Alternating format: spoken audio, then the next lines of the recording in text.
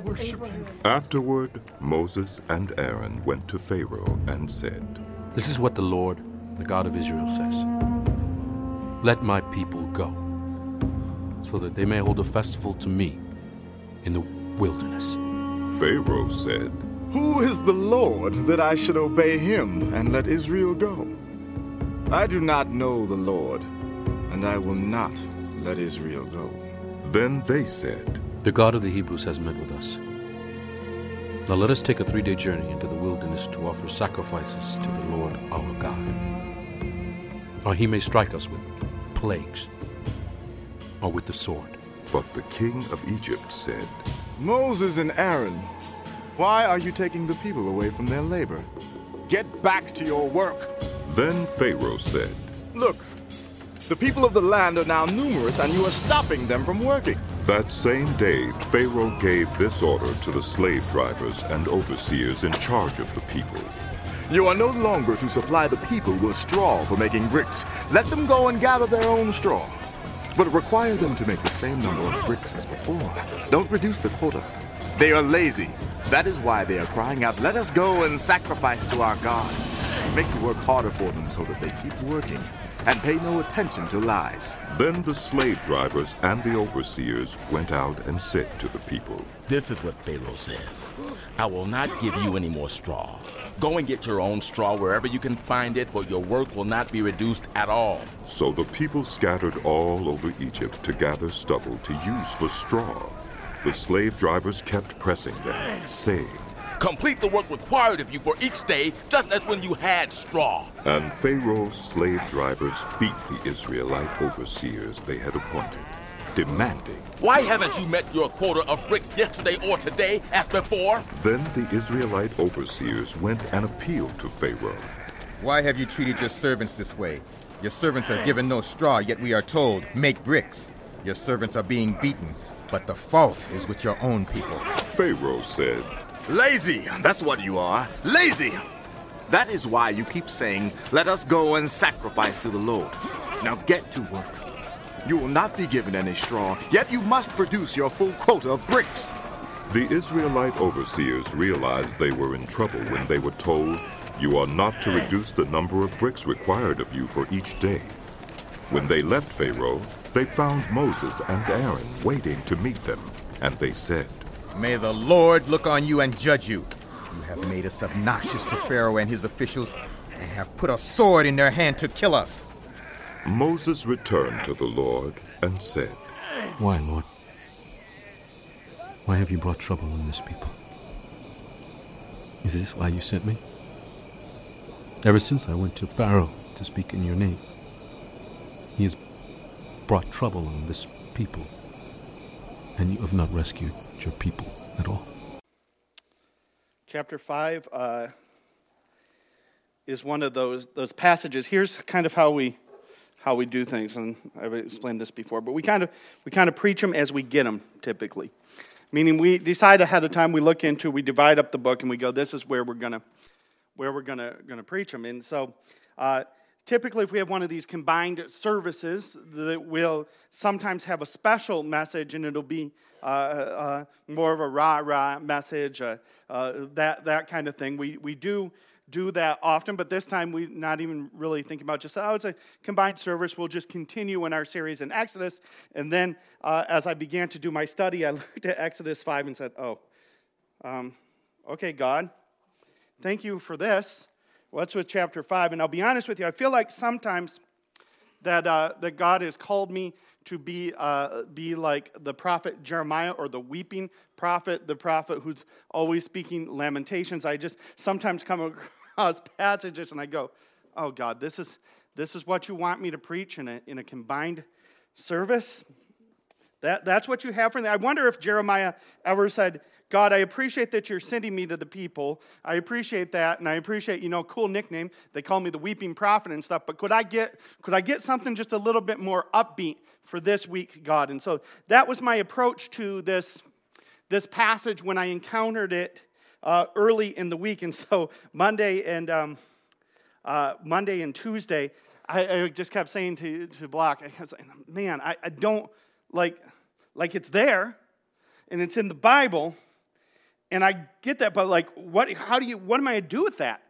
What am I doing then? I just, and so in my humanity, a little bit complaining about the passage which God had put before me. And that all made a lot of sense, my complaints, until Wednesday.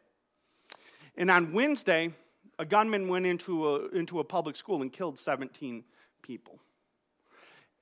And upon that, all of a sudden, when I reread chapter 5, and I started to think about the context, all of a sudden, the reason why chapter 5, and we'll discuss it, appears in Scripture, and the reason why it's there, and what it has to say to us, and what it can say to us, actually corresponds very well to what has happened in our world this week. And I am glad that God has it for us, because the message is important. I don't think that it will be as rah-rah as some stuff that we do, but I do understand exactly, it brought into clear relief who exactly I was to question God and why he would do a chapter like this, because when you face in any time something like what happened in our country,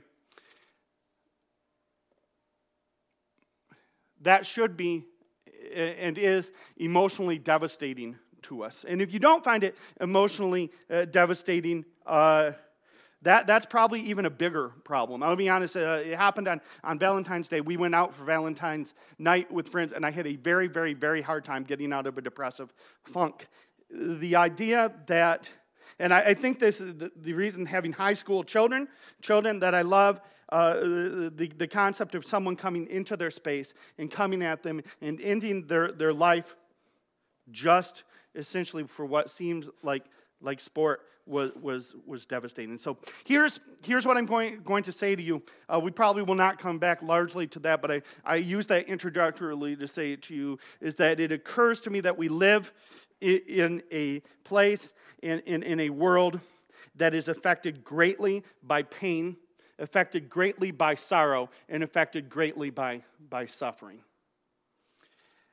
That's what the school shooting in Florida. It's a large-scale media circus reminder that we live in a world racked with suffering and pain. And we can point to example after example after example after example of that happening in other places in our news and in our life. And so it's not just what happens in the news; it might be happening in your life. And so God saw fit through Moses to give us chapter 5 of Exodus. I would note that the chapter divisions are not canonical. In other words, they were put there after the fact. But it's given us a literary structure as best that they can understand. They give us the literary structure of chapter 5, and so we'll deal with it. I'll also note, just one more note, we're going to deal with this in a way that's slightly different than what we typically do at Crosswinds. Typically, if we're speaking, we'll be in Exodus chapter 5, and we're going to stick our head in Exodus chapter 5 and just sort of stay there. This morning, we're going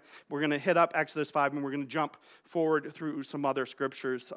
We typically like to stay in one chapter or one literary piece to help you see how God said it to the original hearers, to help you understand how you might do devotions, do those sorts of things. And so we don't, a lot of times, but this morning, I think to help us understand the narrative arc of what God was saying, we'll begin in Exodus chapter 5, but we'll move through some other scriptures. So then, in Exodus 5, we begin with, later Moses and Aaron went in and said to Pharaoh. The later suggests that something happened before, right? So what happened before is what happens at the end of Exodus chapter 4.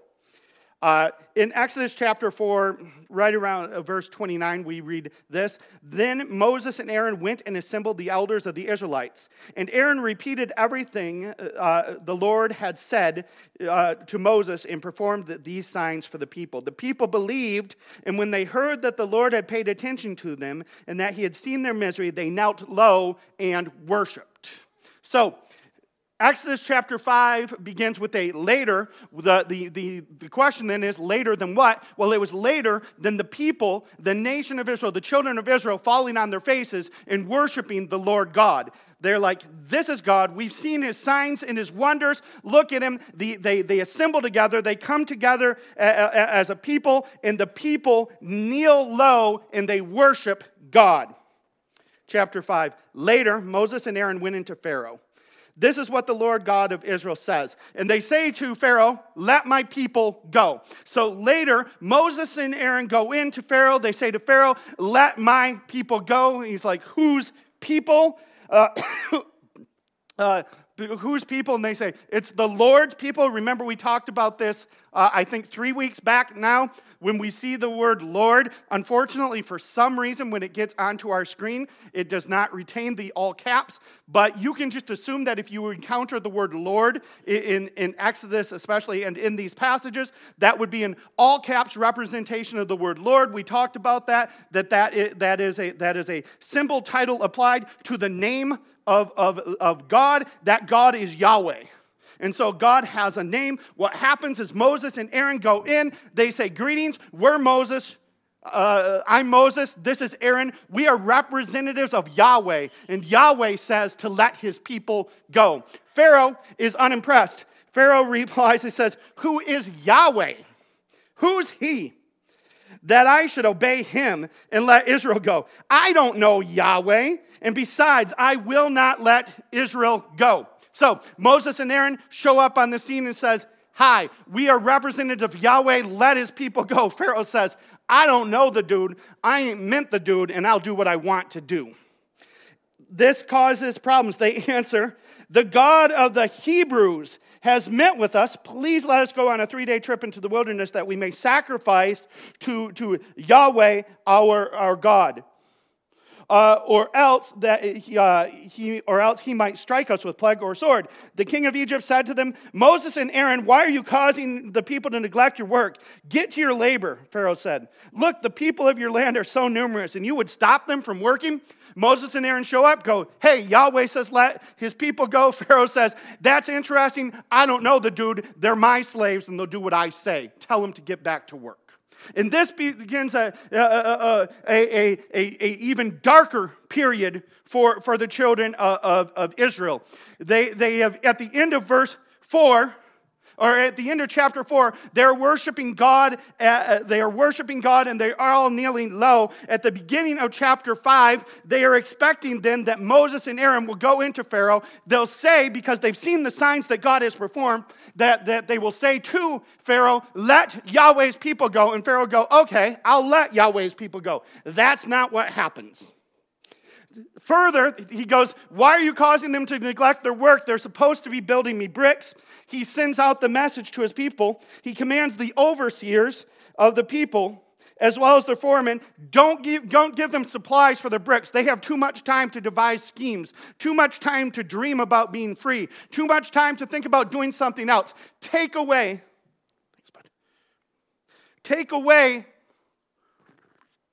the materials and make them collect the materials. They do that. The Israelites try and make their bricks. They try and do their work, but they can't get it done. So then Pharaoh says to them, what's up with this? Why aren't your people getting the work done? They say, well, you're not giving us supplies. They say, we don't care. And they beat them. So it begins a period of oppression. They oppress them even worse. The overseers and the foremen of people go out there and said, this is what Pharaoh says. I am not giving you straw. Go get straw yourself wherever you can. They try it. They can't do it. So the Israelite foreman, verse 15, went in and cried for help to Pharaoh. Why are you treating your servants this way? No straw has been given to your servants. Yet they say to us, make bricks. Look, your servants are being beaten. But it is your own people who are at fault. But he said, you are slackers. You're slackers.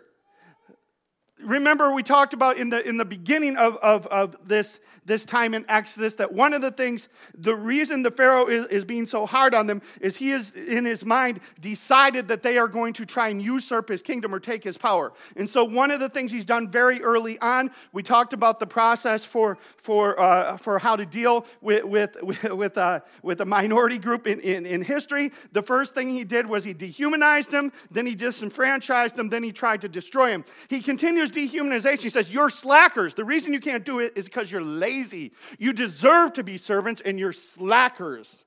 So the Israelite foremen saw that they were in trouble, and when they were told, you cannot reduce the daily quota of bricks. When they left Pharaoh, they confronted Moses and Aaron and stood who stood waiting to meet them. And they said, may the Lord, may Yahweh, take note of you and judge, they said to them, because you have made us reek to Pharaoh and his officials, putting a sword in their hands to kill us. So Moses went back to the Lord and asked, Lord, why have you caused trouble for this people? And why did you ever send me? Ever since I went into Pharaoh to speak in your name, he has caused trouble for this people, and you haven't rescued your people at all. That's how chapter 5 ends. Right? Chapter 4 ends by saying that they knelt low and worshiped. Chapter 5 ends by saying, you haven't rescued your people at all. Whereas chapter 4 ends in worship of Yahweh, chapter 5 ends with an accusation towards Yahweh. And so we go, what happened between the later and the before? What happened? Because God did not cease to be God. He didn't cease to be God between the last verse of chapter 4 and the last verse of chapter 5. If he was Yahweh, if he was the Lord Yahweh, if he was God in chapter 4, then he is God at the end of chapter 5. But what happened? That's what we need to deal with this morning. What happened? And so I would just observe this just off the bat. One of the things I've said to you consistently about Exodus, consistently about what we're doing here, is that we will see that God does what God wants. We will see God do what God wants. We have seen that God will do what he wants for the sake of his own glory and for the sake of his own name. But what he wants will always be consistent with his character and with his promises. We have said, and I said to you, God is just as much God at the end of chapter 5 as he was at the end of chapter 4. Yet we read this and we go, why is this here? What is the point? Like if you were reading your devotions, doing your devotions, you woke up and say, Lord God, I need an encouragement for this morning. Give it to me. If you opened your Bible and you flipped open, which is, by the way, a bad way to choose a passage to read, but let's say you flipped it open. You flipped it open, and you opened it to Exodus chapter 5. What are you going to take from this? What do you take from the end of chapter 5, where it says, ever since I went to Pharaoh to speak in your name, he has caused trouble for this people, and you haven't rescued your people at all. I will make this point simply. To say this is that one of the reasons we need to do regular and continual reading of Scripture is so that we understand that chapter 5 does not happen in isolation, as we've already said, from chapter 4. But not only does chapter 5 not happen in isolation from chapter 4, but it does not happen in isolation from the rest of the book of Exodus. And so, chapter 5 is certainly the end of the chapter. It is not the end of the book. And so, I'm going to give you a spoiler alert. Don't skip the rest of our series on Exodus. God is going to set his children free. God is going to bring his children out of the land. God is going to give his people victory over Pharaoh. They're going to leave. Great stuff happens. Again, don't want to give you spoiler alerts, but there's miracles, and there's seas, and there's people walking on dry land. There's good stuff happening. Spoiler alert, chapter 5 is the end of or verse 23 is the end of chapter 5, but it is not the end of the book. God, in his goodness, has allowed their suffering that we and all who come after might understand a few very important things. Remember, this is the word of God written so that, as it says later in Scripture, that all Scripture is God-breathed, right? And it's useful to us for instruction, reproof, correction, all these sorts of things. God has written his word. He's written what he writes in Scripture. He has given it to us, not only so that the people who received it might understand, but so that each successive generation might understand and see more clearly who God is. It's why we call Scripture revelation. It is what is it revealing? It is revealing who exactly God is and what exactly God does and what he will do. And so this is written, chapter 5 appears in Scripture so that you might understand who God is. And so that you might also understand understand what life is. In this case, chapter 5 is written to set up what is going to follow, and I've already given you the spoiler alert. But in this case, chapter 5 is also going to help us to understand something basic about life. And so if I said to you, spoiler alert, the Israelites, the children will be set free, I will give you another spoiler alert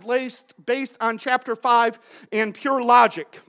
You, in this life, will suffer. No one wants to hear that. No one enjoys hearing that. No one gets excited about hearing that. That's not exactly the message that we throw together when we go, hey, combined service, get everybody together, celebrate the collective ministry of Crosswinds. What do you want to do? Dave did not throw out right away suffering. Let's do it. The people love a good suffering message. But spoiler alert, you will suffer.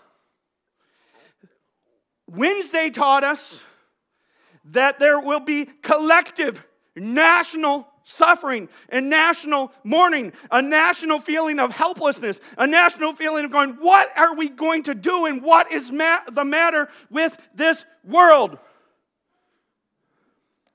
One of my worries about Christianity in America in general is that we have skipped by this point.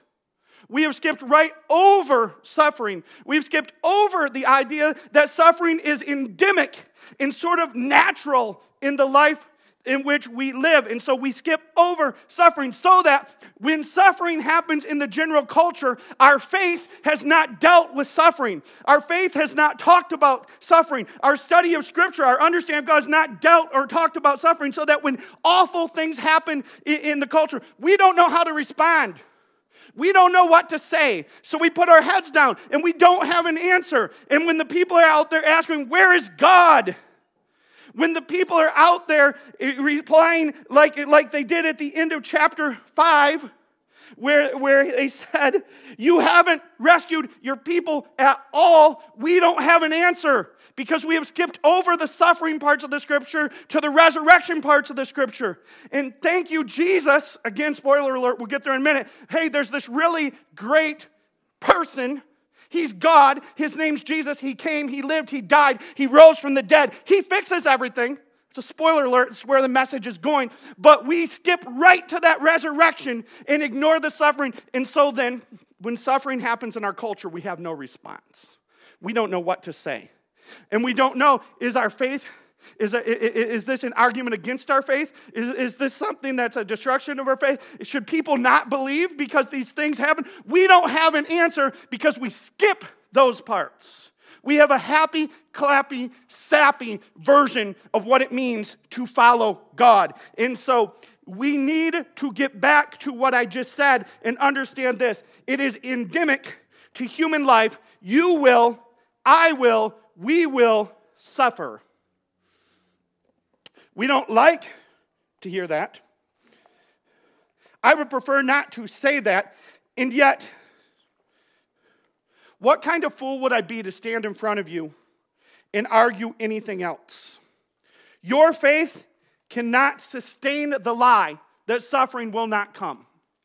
Your faith can't sustain that lie. And so I've watched in history people try and give many different ways of saying this, but I've watched people who believe that suffering does not come to believers. I've watched people out there ignore that suffering comes to believers. I've watched people say things like, follow Jesus, it'll be your best life now. Come to Jesus, He's going to give you everything you ever dreamed of. Come to Jesus, you'll feel better. Come to Jesus, happiness is assured. I've watched people preach these things, and the reality is that human life cannot sustain this. Human existence cannot deal with this. I can tell you that you're going to have your best life now, today, but what answer do I have when you're diagnosed with your worst bout of cancer tomorrow? I can tell you that you're going to experience your best life now, today, but what answer do I have when your child is hit by a car tomorrow? I can tell you that you're going to experience your best life and triumph today, but what answer do we have when our freedoms are taken one day? What happens if Christianity, the following of Jesus, becomes illegal in this country? What if it happened? What if it could happen? What if they take it away? What if they persecute us? What if they kill us? What if we die? What have I said if I tell you that you'll have your best life now when suffering waits around the corner tomorrow?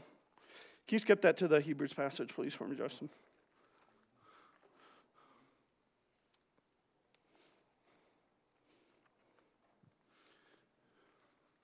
So, let's make sense of it for a minute together.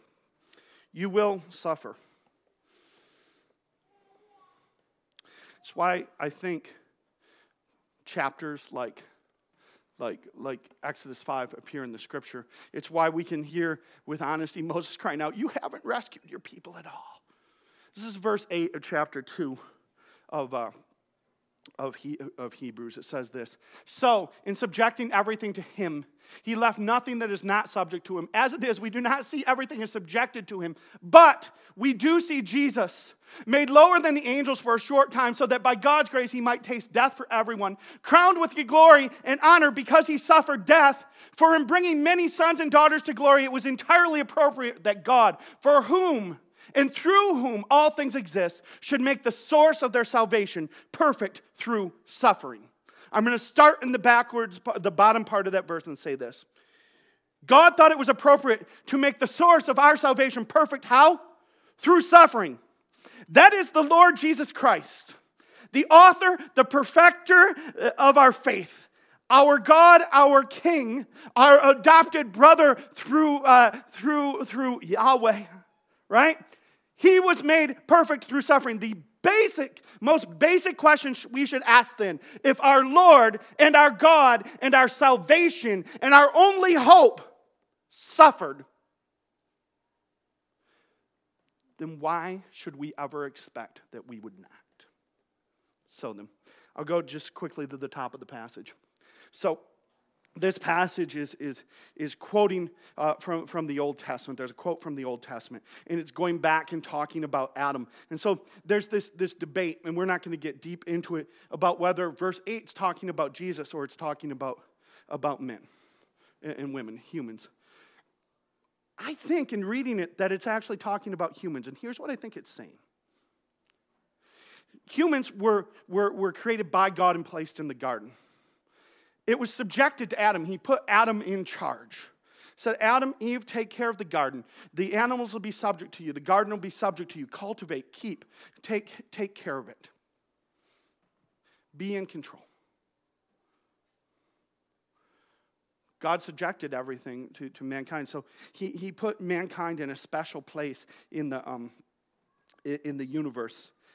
One of the most moving sentences I've ever heard, we're talking about how special humanity is in the scheme of God's salvation. He said, if you doubt that, consider this, that there's no redemption plan for angels. But there's a redemption plan for mankind.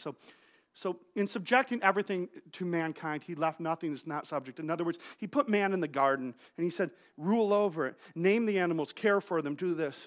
It says, as it is, we do not see everything is subjected to him. No, because sin enters into the picture, right? Sin happens, then what has been subjected to him is no longer subject. Chaos is introduced in. Brokenness is introduced. Everything is introduced in. So we don't see everything as subject to man. In other words, you are in a situation where you cannot just cultivate your garden and keep your garden and everything will go well. You are subject to the whims of everything else. If we use the gardening analogy, if you went out and planted your garden, you plant your garden, but you're still subject to the weather. For instance, they're having this discussion right now of whether the citrus crops will ever come back in Florida.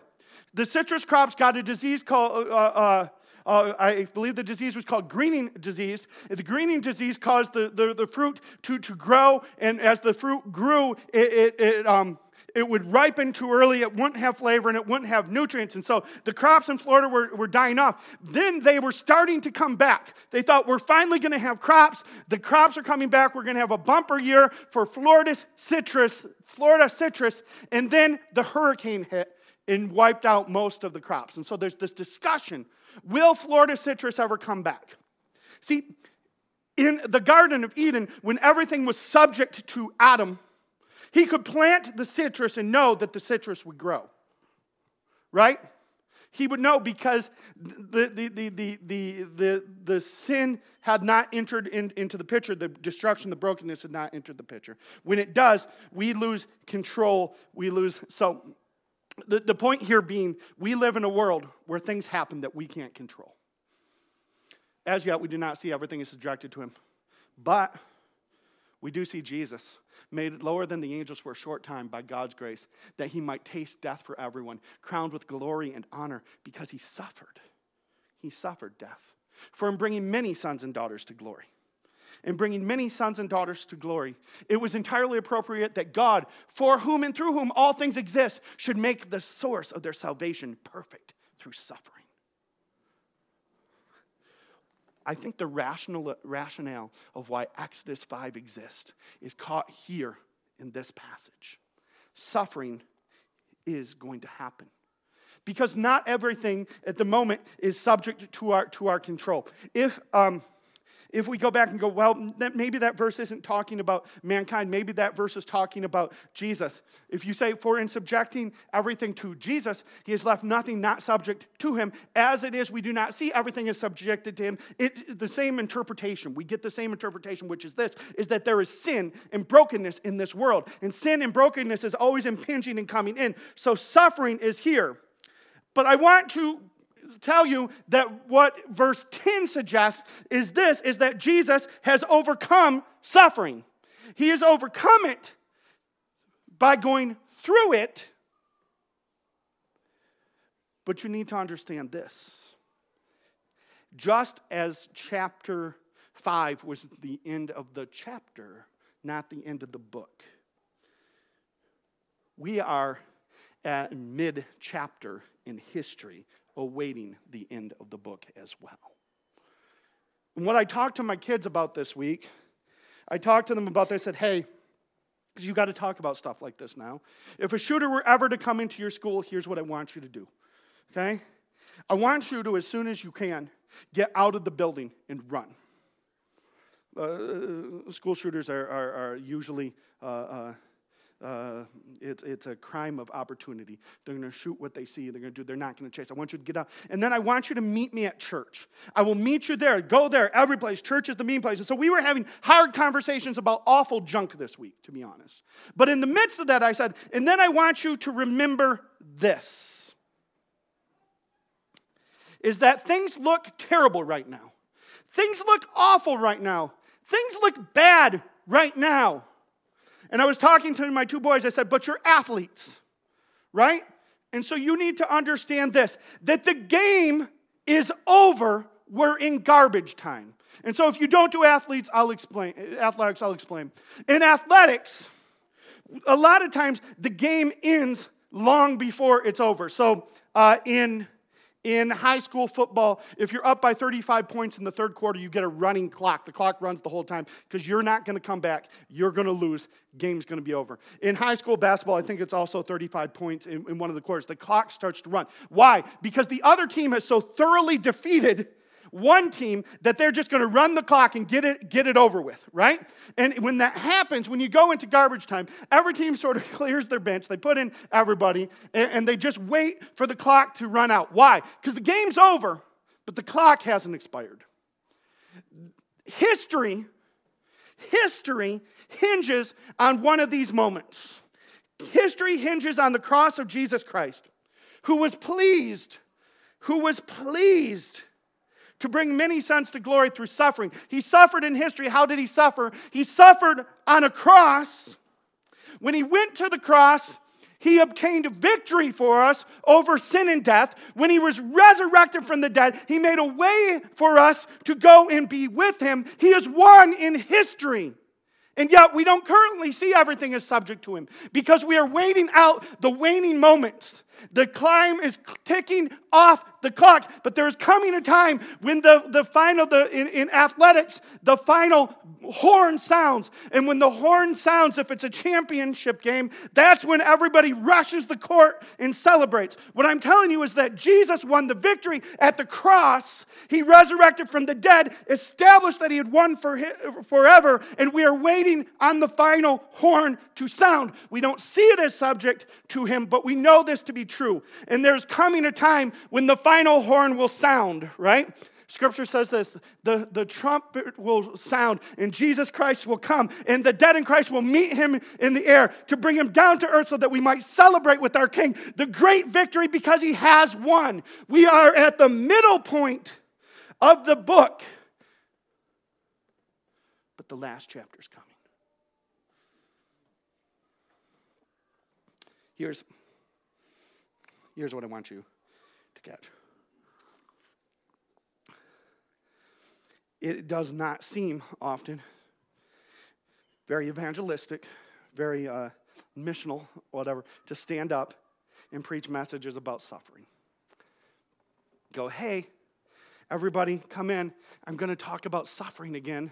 It's going to be great, right? Doesn't seem like it, but I want you to understand this. The choice in life is not between not suffering or suffering with Jesus. The choice in human life is between suffering with Jesus or suffering without Jesus. The choice in human life is this, and you will see this all throughout Scripture again and again and again, is that the people who follow Jesus, they do suffer in this life. They do suffer, but in their suffering, they do not even often bat an eye. Because, guys, you could reject this, go, well, I don't want to follow any God who puts up with suffering. Well, then what you will be following is some sort of God or some sort of philosophy of your own making, but you will still suffer.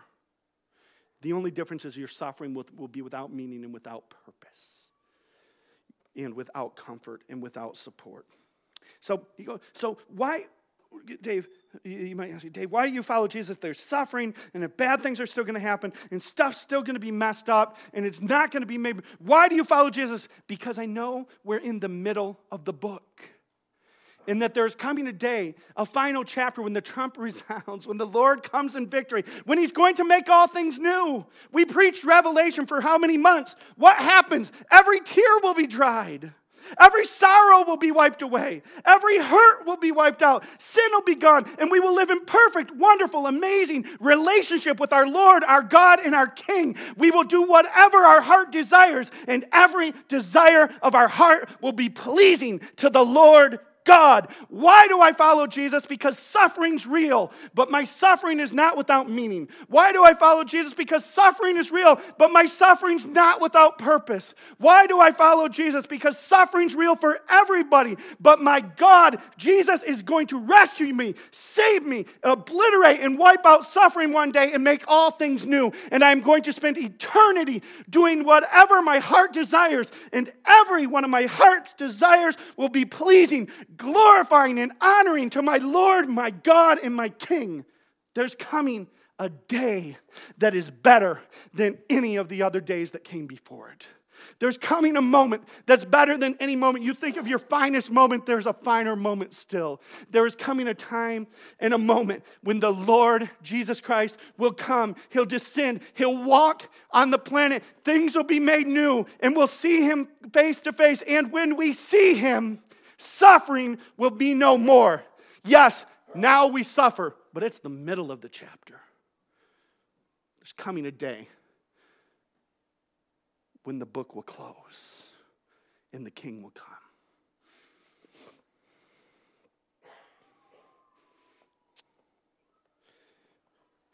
Romans chapter 8, verse 18 says this.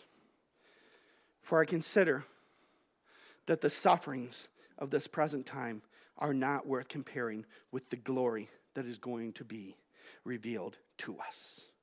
For creation eagerly awaits with anticipation for God's sons to be revealed. For creation was subjected to futility, not willingly, but because of him who subjected it, in hope that creation itself will also be set free from the bondage to decay into the glorious freedom of God's children. For we know that the whole creation has been groaning together with labor pains until now. Not only that, but we ourselves who have the Spirit as the first fruits, we also groan within ourselves, eagerly waiting for adoption, the redemption of our bodies. Now in this hope we are saved. But hope that is seen is not hope, because who hopes for what he sees?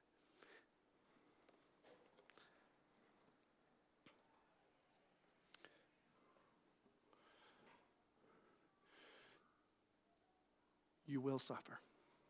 I will suffer. We will suffer. But let us not consider the sufferings of this present time worth comparing with the glory that is coming, that is going to be revealed to us. Yes, now we suffer, but there will come a day. There will come a day when all things will be made new, when all things will be made right, and we'll see our Savior face to face. There's coming a day.